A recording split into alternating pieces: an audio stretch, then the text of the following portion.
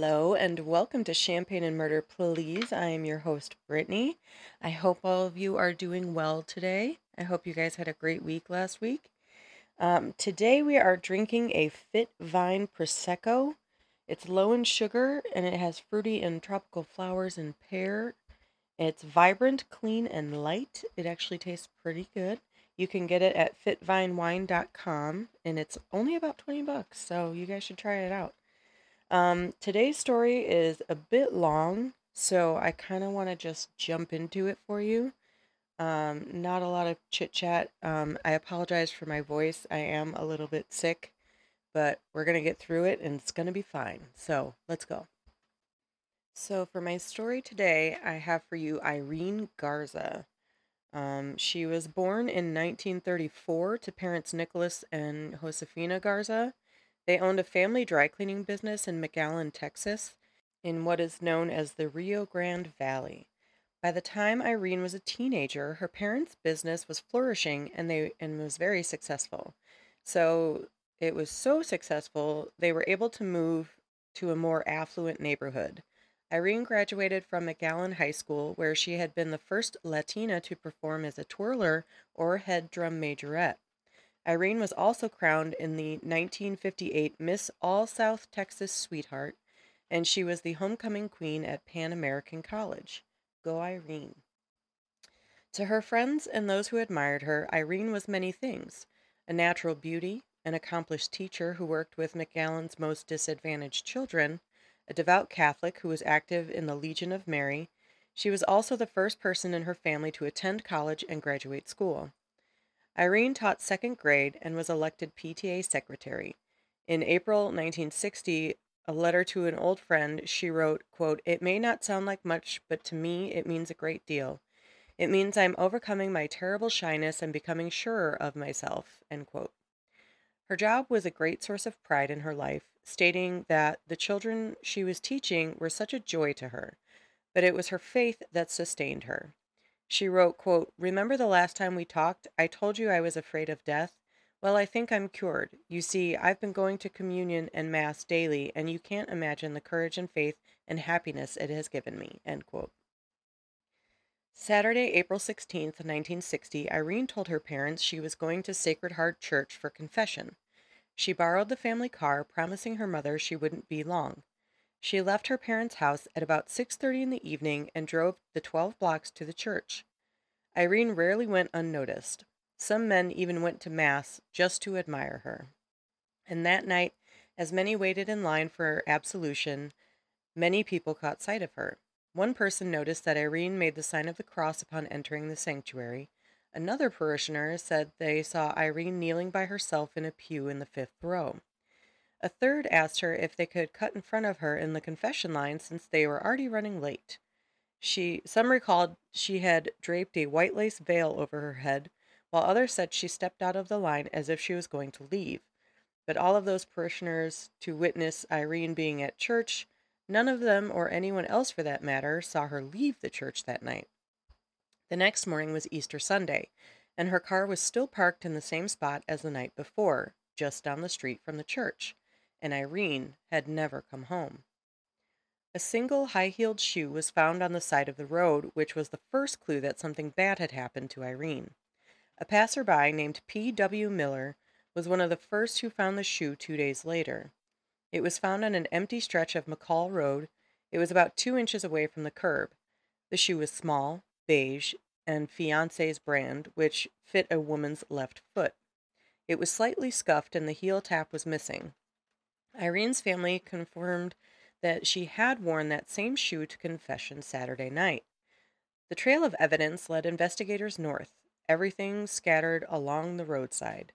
300 yards from the shoe, a fellow teacher named Alfredo Pee Wee Barrera found the following morning what appeared to be a black patent leather purse lying in the middle of a field. It looked like someone had flung the purse out the window of a car. Barrera was smart and picked the purse up with a stick so as not to contaminate it. Good job. And to see if police could dust it for fingerprints, but there were none on it. Inside was Irene's driver's license, and even further north, investigators found a piece of white lace crumpled up in a bush.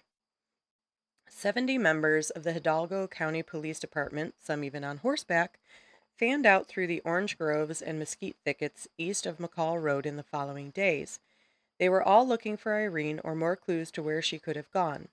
Detectives on foot combed through the brush and canvassed the 32 square block area that surrounded Sacred Heart Church. They even went house to house. Skin divers, see that came up again, dragged irrigation canals that fed off the Rio Grande, and 2 Border Patrol planes searched from overhead. 65 National Guardsmen were called to assist with what had become, at the time, one of the most extensive investigations in Valley history. Detectives would follow up on hundreds of leads, including the boasts of a tourist at the Highway Grill in Edinburgh who had told one of the waitresses that he had killed Irene, warning her that she was next. Later, he admitted that when he was boasting, he had drunk a half bottle of tequila and was only joking, which is a stupid-ass joke if you ask me. Then a call came in at Irene's parents' house. A woman identifying herself as Irene was pleading for help, claiming she had been kidnapped and was being held in a motel room in Hidalgo, which is the next town over. Dozens of police rushed to get to the hotel, only to find out it was all a hoax and a waste of time. The Thursday following Easter, the McAllen Police Department got a call at 7:40 in the morning. It was a report of a woman's body floating in the 2nd Street Canal across from the Sears. As a crowd gathered, police detectives and sheriff's deputies used a tarp to lift Irene's body from the water. She had been fully clothed except for her shoes and underwear, which were missing. She was wearing a lavender blouse that had been unbuttoned, and her petticoat had ballooned over her head. The right side of her face was badly bruised, and she had 2 black eyes. The autopsy would later state that she had been beaten with a hard object and that she had been suffocated. Her state of decomposition suggested that she had possibly been dead for slightly fewer than 4 days, which led investigators to theorize that Irene had been held captive for up to a day before she was killed. And it was also determined that she had been raped while unconscious. I don't know how they come to that conclusion, but they did. Her brother-in-law, who was the one to positively identify Irene at the morgue that morning, was so horrified at the sight of Irene that he ran from the room. The newspapers, which ran countless front-page articles about the murder of the, quote, dark-eyed former beauty queen, end quote, were rife with suspicion. The Valley Morning Star wrote a week after Irene's body was found, quote, the city has been in a state of near hysteria as rumors flew thick and fast, end quote. Rumors about the murderer's identity went beyond the ridiculous, and it appeared that everyone was prepared to believe just about anything they were told about the case. One rumor from a newspaper in Monterrey, Mexico, said that the killer was Leo de Leon, a prominent McAllen resident who died of a heart attack just days after Irene went missing. That was quickly debunked by the police. Others thought that she had been killed by a transient or a frustrated suitor. But as for the quote-unquote wild rumors that had been making their way around the valley, the newspapers referred to them only ambiguously. But the one theory that kept all of McAllen whispering never appeared in print. People wondered about it privately, in hushed voices, after their children had gone to sleep. Some even made the sign of the cross to even entertain such an unholy thought, and they would ask God for forgiveness because, as the rumor had it, the murderer was a priest. Even a standard home burglary usually had more clues than McAllen's most sensational murder case did in its early days of the investigation. They had no eyewitnesses, no fingerprints, and no physical evidence that could tie anyone to the crime, like hair, blood, semen. It was all washed away in the canal. The 30 or so state and local lawmen working on the case had no lead suspects they could question or a crime scene they could investigate. All they had to go on was a muddy shoe print that a sheriff's deputy spotted on the banks of the 2nd Street Canal, about 4 blocks away from where Irene's body had surfaced. Inside the shoe print was a tangled strand of Irene's hair, which led investigators to theorize that this location was where the killer had unloaded Irene's body from the car and pitched her into the canal. There were some tire tracks and a faint imprint of her petticoat. But it had rained and the ground was so soaked they were unable to make out any details about the sole of the killer's shoe or its exact dimensions, but they surmised it could be a men's size 8 to 11. Despite having little to no evidence, Hidalgo County Sheriff E. Vickers vowed that his team of detectives would quote unquote leave no stone unturned. Mayor Philip Boy, not sure, announced that the McAllen City Commissioners gave the police department a blank check for the cost of a probe so detectives would have whatever money is necessary to help solve the crime. Local businesses, including the Benson brothers, posted reward money totaling $10,000, which is about $103,725 today. Detectives questioned more than 500 people in the weeks after the murder, taking statements from Irene's friends, family, ex-boyfriends, co-workers, and anyone who might have seen her that night that she went missing. They interrogated sex offenders across the valley, as well as suspects from as far away as El Paso. They gave lie detector tests to 61 people, grilling any man who had the luck to have taken Irene out on a date. Texas Rangers conducted interviews of everyone who had been at Sacred Heart Church on the night before Easter, and they went so far as to reconstruct that evening's confession lines, mapping out who stood by whom. Some note that if Irene had been from Southtown, where most of McAllen's Hispanic population lived, the investigation into her murder wouldn't have been so extensive. McAllen was more tolerant than other towns around the valley, but it was still deeply divided. When Irene was a little girl, McAllen's one swimming pool had banned Hispanic people, rude, and they made do in the Texas heat by swimming in the town's irrigation canals. Irene had often been the exception to the rule. At McAllen High School, where Anglos were the majority, Irene was the first Hispanic twirler and head drum majorette. When she was 15, her family's business was doing well enough that they were able to move north of the railroad tracks in a predominantly Anglo neighborhood. They settled and were surrounded by Hispanic doctors, lawyers, and merchants, so Irene fit right in. She was fair-skinned and well-educated. She was always dressed nicely in pillbox hats and sweater sets with her worldly glamour. But she was still firmly rooted in her old neighborhood. She was a teacher at Thigpen Elementary, south of the tracks, where some of her students were so poor they came to school without shoes. And Irene, having the big heart that she did, spent her first paycheck on the kids, buying them shoes, clothes, and books. So this is how sweet Irene was. Irene's case, at least publicly, seemed to move forward with very little progress. On April 26th, the Valley Morning Star headline read, quote, "Police still sift for murder clue," end quote, and on May 1st, quote, "Police search for Irene Garza murder case," end quote. But behind the scenes, the police were focusing on a 27-year-old priest named John Fite, who had just finished his seminary training in San Antonio.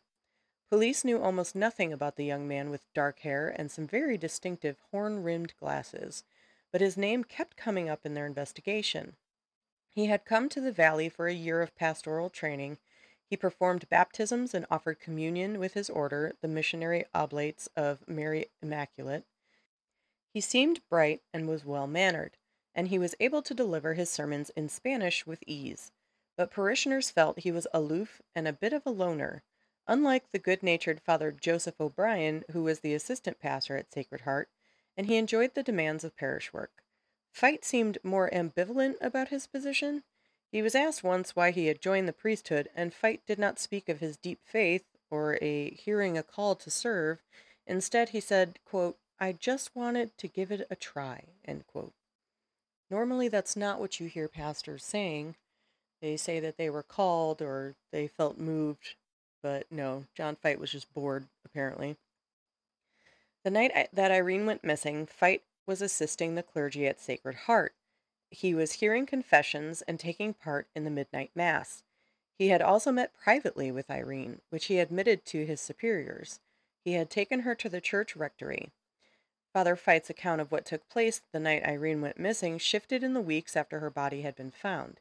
He initially claimed that Irene wanted to come to the rectory to discuss a, quote, "question of conscience," end quote, with him, but exactly what she said he would not disclose, saying that after he sent her to the sanctuary to confess. But later, in another retelling, Fite said that he had heard her confession in the rectory, which the other priests viewed as highly inappropriate, after Irene had expressed a fear of being overheard. Some of the other details are that parishioners who had stood in his stalled confession line that night told detectives that Fight seemed to be absent from the sanctuary for long periods at a time. Father O'Brien stated that when he and the other priests were having coffee after midnight mass, he noticed that Fight had some conspicuous scratches all over his hands. Detectives started looking deeper into Fight when they learned of another attack that had happened at a nearby Catholic church.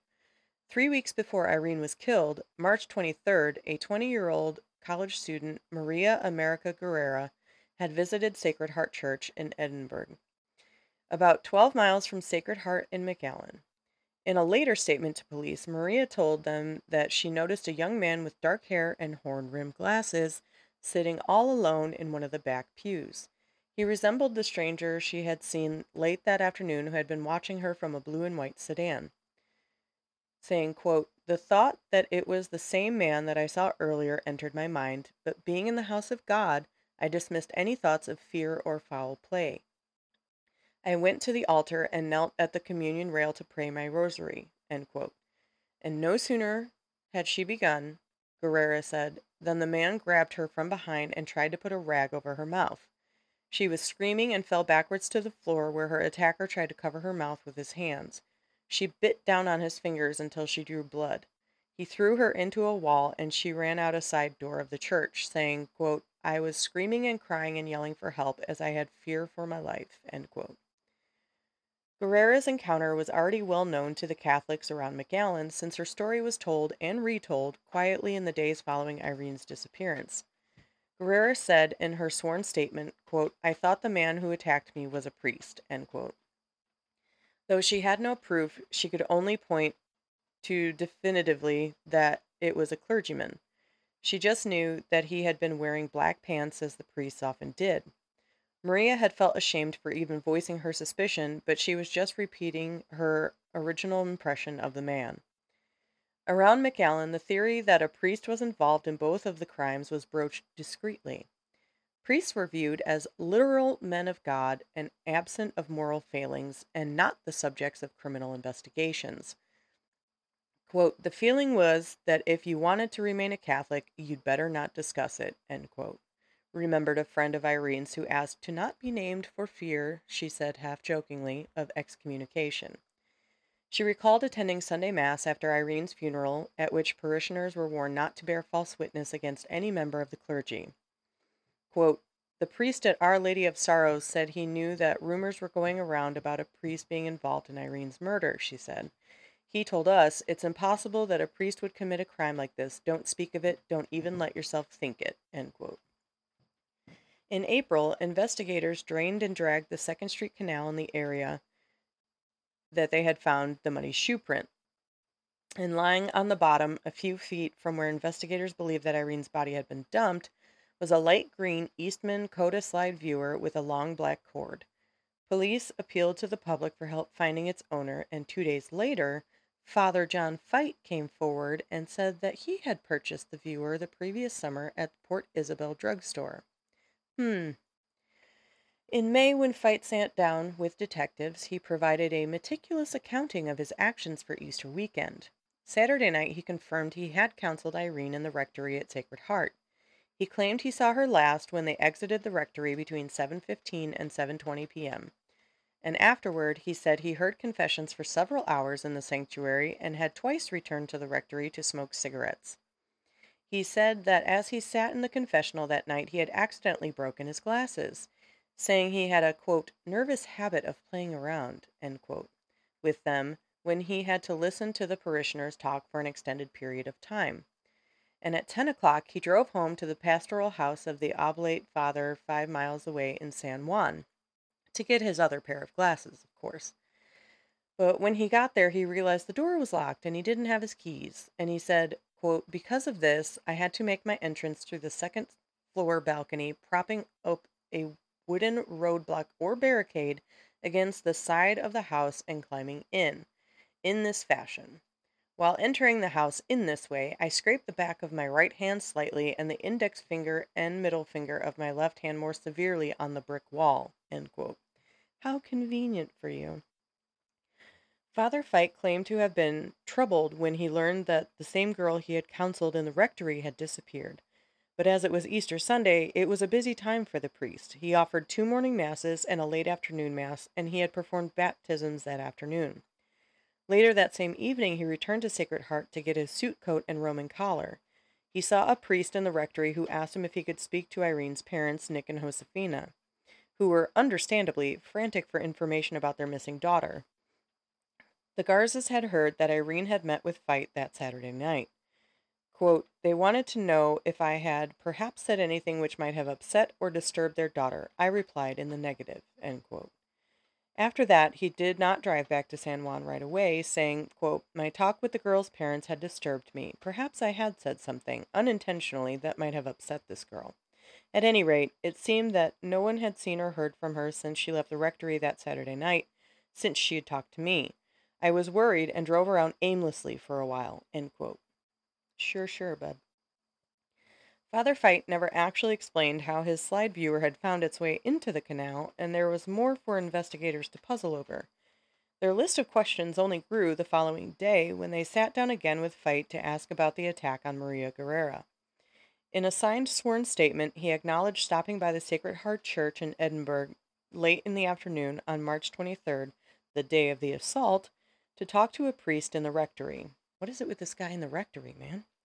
He also confessed that he had entered the sanctuary and knelt in a back pew to pray his rosary. And he also told the police that he drove a blue and white 1956 Ford sedan. But he insisted to police that he had left Edinburgh in at least an hour before the attack had occurred, arriving back at the pastoral house in San Juan for the 5:30 bell. As for his finger, which had been badly cut, he had a simple explanation. The day before he went to Edinburgh, he had gotten it stuck in a mimeograph machine. A mimeograph machine is a low-cost duplicating machine that works by forcing ink through a stencil onto paper. So that's what a mimeograph is. Several priests later told the police that Father Fite had not returned to San Juan in time to ring the 5:30 bell, and that his finger hadn't been hurt until the night of the attack. They recalled that Fite had been wearing the same clothes that Guerrera said her attacker had on. Both she and an eyewitness who had seen her attacker fleeing the church subsequently picked Fite out of a lineup. So I don't know why we don't, just go after him now, but okay. Investigators brought in the foremost polygraph team in the nation, the Chicago-based John E. Reed and Associates, whose founder had literally written the book on lie detector tests. At a room in a Holiday Inn, Fite was intensely questioned for 2 days. He was evasive and at times seemed to enjoy baiting his interrogators. He was asked to suggest a question that the examiner should pose to him, and the priest said, quote, "Do you believe it is possible that you may have said something or acted in some way to cause Irene's death?" End quote. And his own answer to the question was yes. It is noted in the report that, quote, "the subject stated that he was referring to the harsh way he had treated her in the rectory the evening she disappeared," end quote. The examiner told Fite to be as candid as possible about the crime, and the examiner recorded that, quote, "the subject, in a very deliberate and explicit words, stated there will never be any evidence turning up in the future of this case. Further, that without a confession on his part, there is not enough evidence in either of these cases to convict him, or that a good defense attorney could not tear holes in," end quote. The tests determined that he was, quote, "definitely implicated in both crimes," end quote. And the examiner was convinced that the subject was not telling the truth when he denied killing Irene Garza or attacking Maria Guerrera. Father Fite was indicted in August for assault with the intent to rape Guerrera. He was declared a fugitive when the church officials at the San Antonio headquarters of the Oblates of Mary Immaculate told the arresting officers that he had left the state. He later surrendered, claiming that he had suffered a nervous breakdown. Oh, poor baby.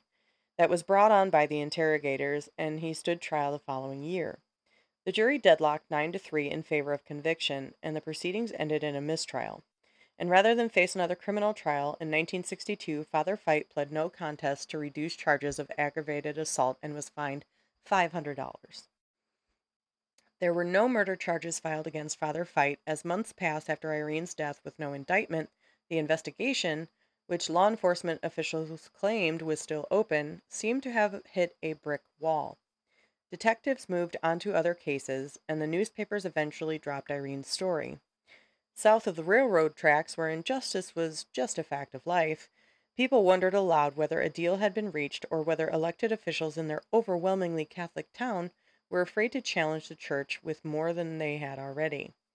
Nick and Josefina Garza, who both would pass away in their 90s without ever seeing anyone brought to justice for their daughter's murder, were assured that Father Fite, whom they had suspected from the very beginning, would be sent to a monastery, because that always fixes it.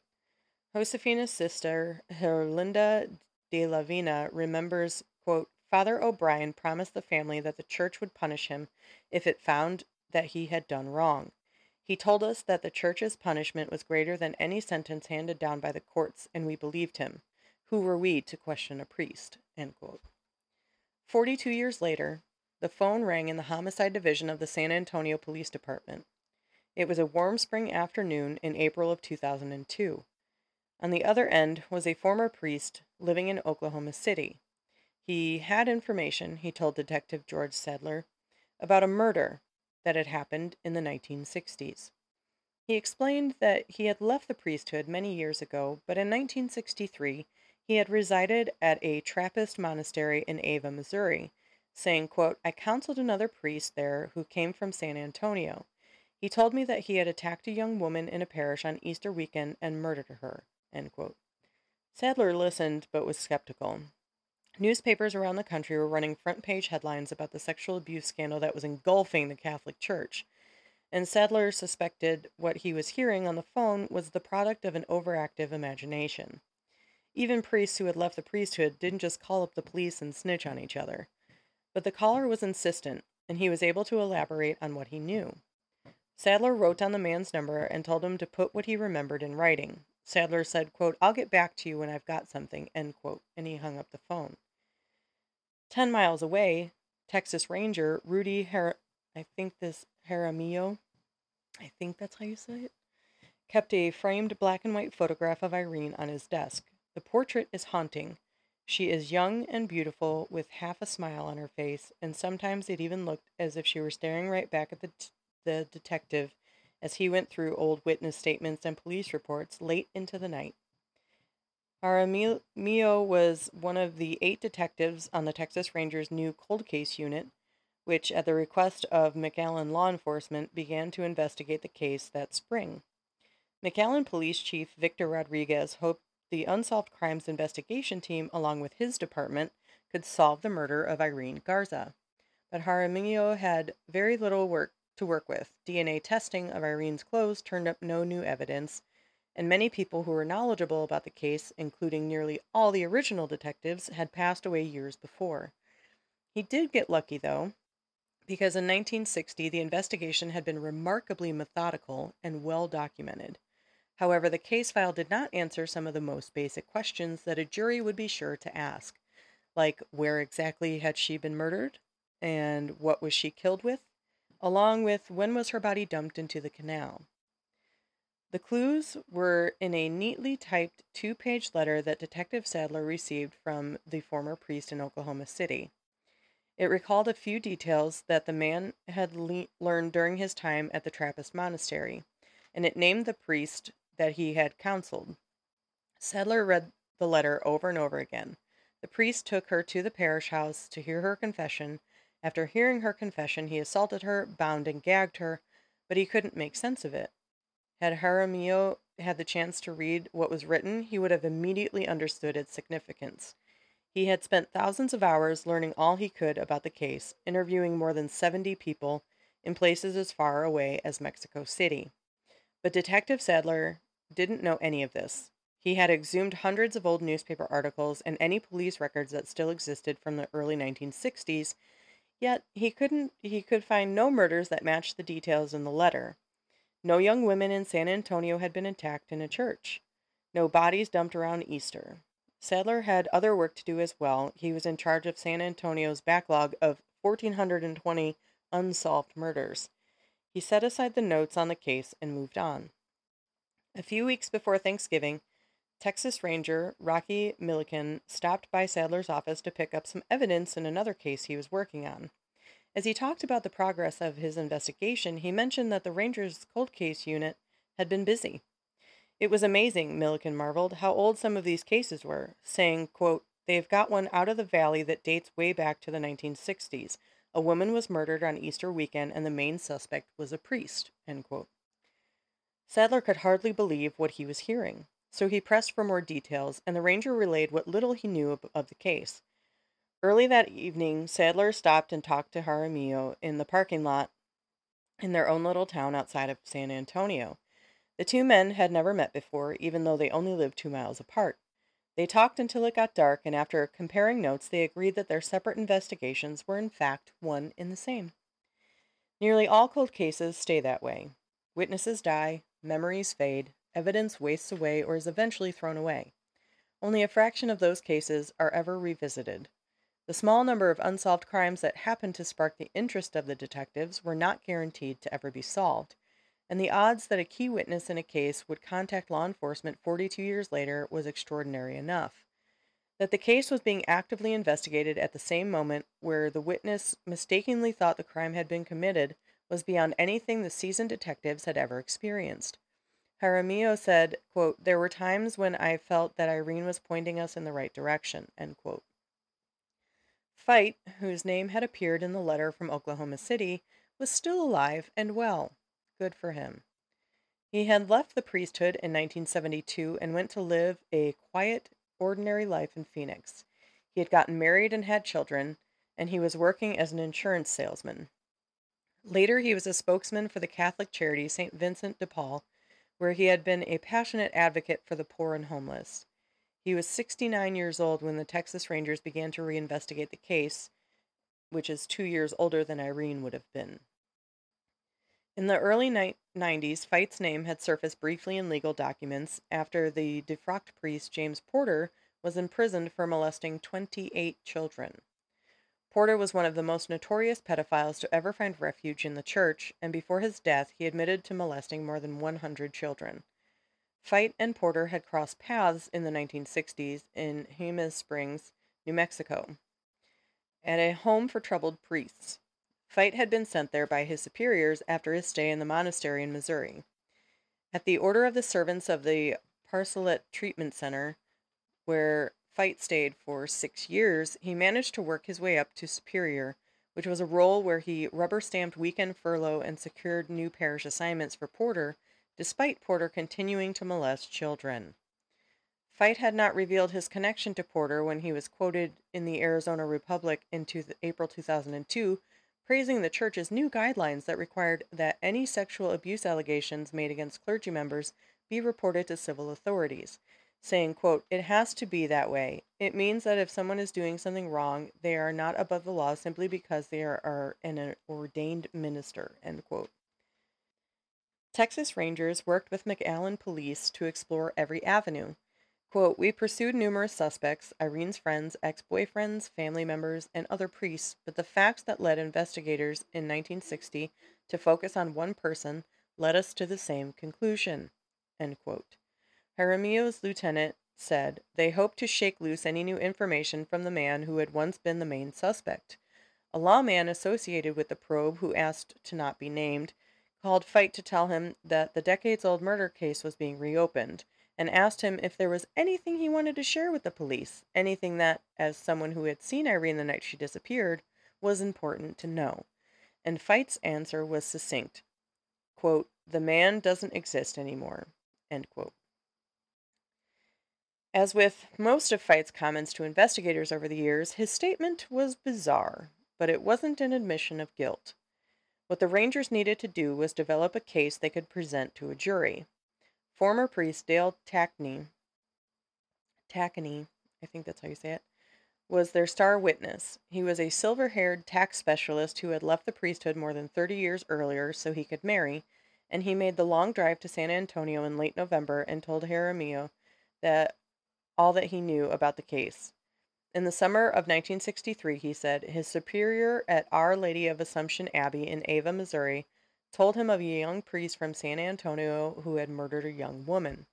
The abbot asked Tackney to counsel the young man while he was staying at the monastery and to have him live with the novices to see if he might have a vocation as a monk. The young priest was named John Fight, and what he had revealed during their 6 months of counseling sessions, Tackney had kept to himself out of the sense of religious obligation for more than 4 decades.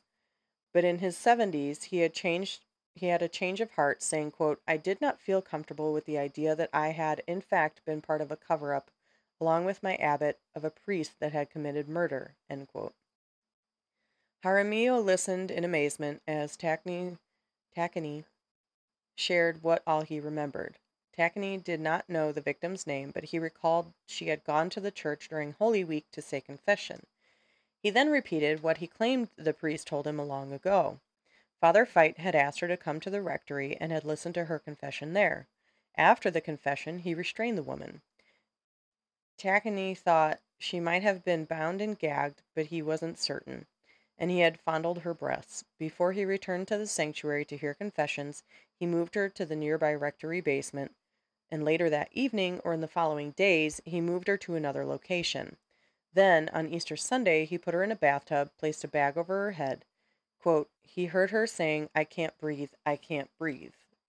When he came back later that day or early evening, he found her dead in the bathtub. And then, that night, at what hour I'm not certain, he put her in a car that was available to him and removed her and said he dropped her off along the roadside where there was a canal," end quote. Tackney's account seemed to answer questions that detectives had been throwing around since the original investigation. Why had Father Fight been driving around McAllen aimlessly on Easter night? Why had he left Sacred Heart the previous evening to drive to the pastoral house in San Juan? His story also dovetailed with key facts in the case, with one glaring exception. Tackney thought the murder had occurred in San Antonio in 1962 or 1963. He explained that because Father Fight had come to the monastery in 1963 from San Antonio, he was under the impression that the crime had occurred there, saying, quote, "He didn't show what I would consider to be compunction or sorrow or grief or anything like that. I felt at the time rather appalled by what had come about, but that wasn't my job to judge him," end quote. As the interview came to a close, the tension that had been visible in Tackney's face had slackened. He thanked Jaramillo and the other detectives for allowing him to unburden himself of the secret he had been carrying for so many years. When Jaramillo turned the tape recorder off, the former priest broke down and cried. The first hint that a jury would not hear the case happened in July of 2002, when the Brownsville Herald ran a front-page story on Irene's murder and the suspicion that continued to surround John Fight. Hidalgo County District Attorney Rene Guerrera was asked if he planned to pursue an indictment in the case. He said, quote, "I reviewed the files some years back. There was nothing there. Can it be solved? Well, I guess if you believe pigs can fly, anything is possible," end quote. What he said next still galls Irene's family. Quote, "Why would anyone be haunted by her death? She died. Her killer got away," end quote. Like, what the fuck, dude? You're a public figure making public statements. You might want to check yourself, dumbass. Anyway, much had changed in McAllen since Irene was murdered. The booming border economy had transformed the once insular town into one of the fastest growing cities in the country, a place where citrus orchards had been transplanted by big city traffic and suburban sprawl. The Anglo population had dwindled to just 10%, and the railroad tracks ceased to be a dividing line. Guerrera, who had been voted into office in 1982, had been part of the wave of Hispanic politicians who succeeded the country's Anglo establishment and helped to alter the political landscape. Guerrera was so influential that his detractors used to say, quote, "Is he the king or the DA?" end quote. But under the veneer of decades of change, McAllen was still a place where prosecuting a priest, or even a former priest, for murder was met with much resistance. The Texas Rangers submitted their findings of their investigation to the DA's office in the spring of 2003, and Guerrera dragged his feet. Quote, "It was a good solid case," says Ranger Tony Leal, but Guerrera declared that the evidence was weak and that he would not be presenting it to a grand jury. To the investigators who had worked doggedly over the last year, exhausting every lead, it was a demoralizing blow. Dale Tackney was not their only witness. That spring, he paid a visit to Father O'Brien, who was living at a retirement home for priests. He told investigators that he had suspected Fight from the beginning. The lacerations on his hands that Easter weekend were plainly fingernail scratches, he said. He had been suspicious enough of Fight that he and another priest searched the attic and basement of Sacred Heart on Easter Sunday looking for any sign of Irene. Later that day, he even followed Fight when he drove back to San Juan, but had lost him at a red light. But he didn't know any more than that, Father O'Brien assured investigators. Jaramillo said, quote, "We felt that he was holding back information and not giving us everything he knew," end quote. During the last round of questions, the priest came undone. He pounded his fists on the table and said that during the summer of 1960, when he had confronted Fight about whether he killed Irene, the young priest had told him everything, and he would be willing to say it in court. But because of Guerrera's decision, the priest's account would go unheard. The local media was having none of Guerrera's bullshit, and they jumped on the story and demanded to know why the DA was not pursuing murder charges. At first, he said there was insufficient evidence. Without DNA or a confession from the killer, he could not present such an old case to a jury. Later, he would cast doubt on the integrity of the investigation as a whole, accusing the Texas Rangers and local police investigators of refreshing the memories of old witnesses, a charge that law enforcement heatedly denied and one that Guerrera could never substantiate. A public war of words then erupted between the DA and Chief Rodriguez. Quote, "This case needs to be tried by a jury, not a single person," end quote, Rodriguez told the McAllen Monitor. Letters to the editor that criticized Guerrera soon flooded local newspapers. Good. Vigils were held on the anniversary of Irene's death and on the Day of the Dead to call attention to the fact that her case was still not solved. Former investigator Sonny Miller, who had tried unsuccessfully to resurrect the case during the 90s, and who remained certain that the original investigation had been impeded by the church, lobbed a grenade at Guerrera in the Brownsville Herald, saying, quote, "I wonder if he thinks he would be excommunicated if he took the case to a grand jury," end quote. After months of negative publicity, Guerrera relented, and in March of 2004, he asked two of his prosecutors to present the evidence to a grand jury. The panel met every Wednesday for 15 weeks while hearing other cases. From the start, the proceedings struck those who waited outside the courtroom, several of Irene's relatives and a bunch of reporters, as unusual. Law enforcement was not called to testify until the 11th week, and stranger still, Tackney and O'Brien were never called at all. John Fight was never subpoenaed to appear before the grand jury, which would have either compelled him to testify or invoke his Fifth Amendment privilege against self-incrimination. Elena Sanchez was the only person from Sacred Heart that was called to testify. She was the church's secretary who had been a defense witness for Fight during his 1961 assault trial. Irene's relative, Noemi Ponce Siegler, said, quote, "The DA had already made public statements that ran in the papers and on TV that there was insufficient evidence in this case. Jurors knew where the DA stood when they were making their deliberations," end quote. On June 9, 2004, the jury declined to indict John Fight and no-billed the case. Later that same week, Chief Rodriguez announced that he was closing the investigation, a move that he believed would make the case files subject to open records requests.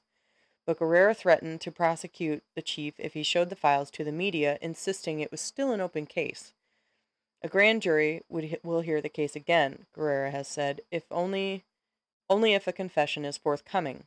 Guerrera defended his prosecutor's decision not to call key witnesses, stating that usual policy of his office in grand jury hearings is to rely on the recorded statements to police. He insisted that he had been supportive of the investigation from the start, saying, quote, "I gave them my blessing," end quote, and that he hoped to see justice in the case. As for the widely held belief that he failed to convene a grand jury for nearly a year because the target of the inquest would be a former priest, Guerrera called the attacks, quote, "unfair and unsubstantiated," end quote. He and the case's lead prosecutor, Homer Vasquez, grew up attending Sacred Heart in Edinburgh, he allowed, but his faith would always be subordinate to his oath of office. Dale Tackney and Father O'Brien both waited for the call that would have summoned them to the Hidalgo County Courthouse, but it never came. After the no bill was handed down, Tackney drove to McAllen and apologized to Irene's family for the role he played. He said, quote, "For me, talking to the Rangers did not fulfill the moral obligation that I felt I had," end quote. He spent several days in the valley where he met with Irene's relatives and visited her grave. On his way back to Oklahoma, he stopped by the courthouse and introduced himself to Guerrera. Tackney says, quote, "I stuck out my hand, and he took a while to extend his. The feeling I got was that he wanted me and this whole thing to go away," end quote. Tackney noted that Father O'Brien is a year his senior and is in poor health and says, quote, "It's a waiting game. When O'Brien and I are dead, that's the end of it," end quote. In 2014, the district court judge Ricardo Rodriguez campaigned to unseat Guerrera as DA, and the Garza case arose as a campaign issue. Rodriguez says he wanted justice for the Garza family and promised to take a new look at the case if he was elected. In the day's Rodriguez election as DA, Guerrera sought to appoint him as a special prosecutor in the Garza case. Rodriguez declined, saying he preferred to take a new look at the evidence once he took office in January of 2015. In April, he announced the Garza case reopened. February 2016, Fite was arrested in Scottsdale, Arizona. He was 83 at the time of his arrest, and he used a walker when he appeared in court. Fite was extradited to Texas in March 2016 and incarcerated at the Hidalgo County Sheriff's Adult Detention Facility. He entered a plea of not guilty. The prosecution requested a $750,000 bond, and the defense team asked for a $100,000 bond, adding that Fite had stage 3 kidney and bladder cancer. Oh, boo-hoo. Judge Louis Singletary set a $1 million bond. Go Judge Singletary. Status hearings in the case were held in June and November 2016, and the discovery process was ongoing as of November. In February 2017, a judge set a late April trial date, and defense filed for a change of venue, claiming that their client wouldn't receive a fair and impartial trial in Hidalgo County. They filed a 700-page document with evidence showing that reporters allegedly condemned Fite as a murderer, and that the only reason why he avoided prosecution for years was because the Roman Catholic Church had protected him. Sometime in March, Tackney testified against Fite in a closed deposition. This was permitted under Texas law given the witness's age and exclusive knowledge of the case. On May 24th, Judge Singletary heard arguments from both prosecution and defense on the venue change request. And on June 7th, he denied the request after considering that the defendant failed to prove that there was a prejudice against him in the Hidalgo community. July 19th, Fite appeared in court for a pre-hearing. The trial was expected to begin on September 11th. However, on September 10th, the court decided to push the trial back due to scheduling conflicts. The trial was delayed until mid-October.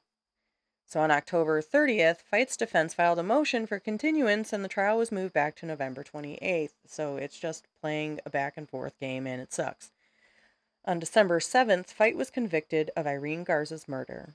In the punishment phase of the trial, Fite's attorney asked that Fite be given probation, citing his lack of felony convictions since Irene's death.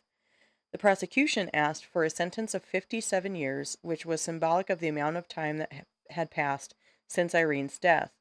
But on December 8th, the jury opted for a sentence of life in prison. Fite was incarcerated at the W.J. Estelle unit. He died of natural causes on February 12, 2020.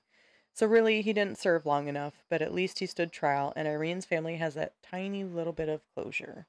And that was Irene Garza. May she rest in peace.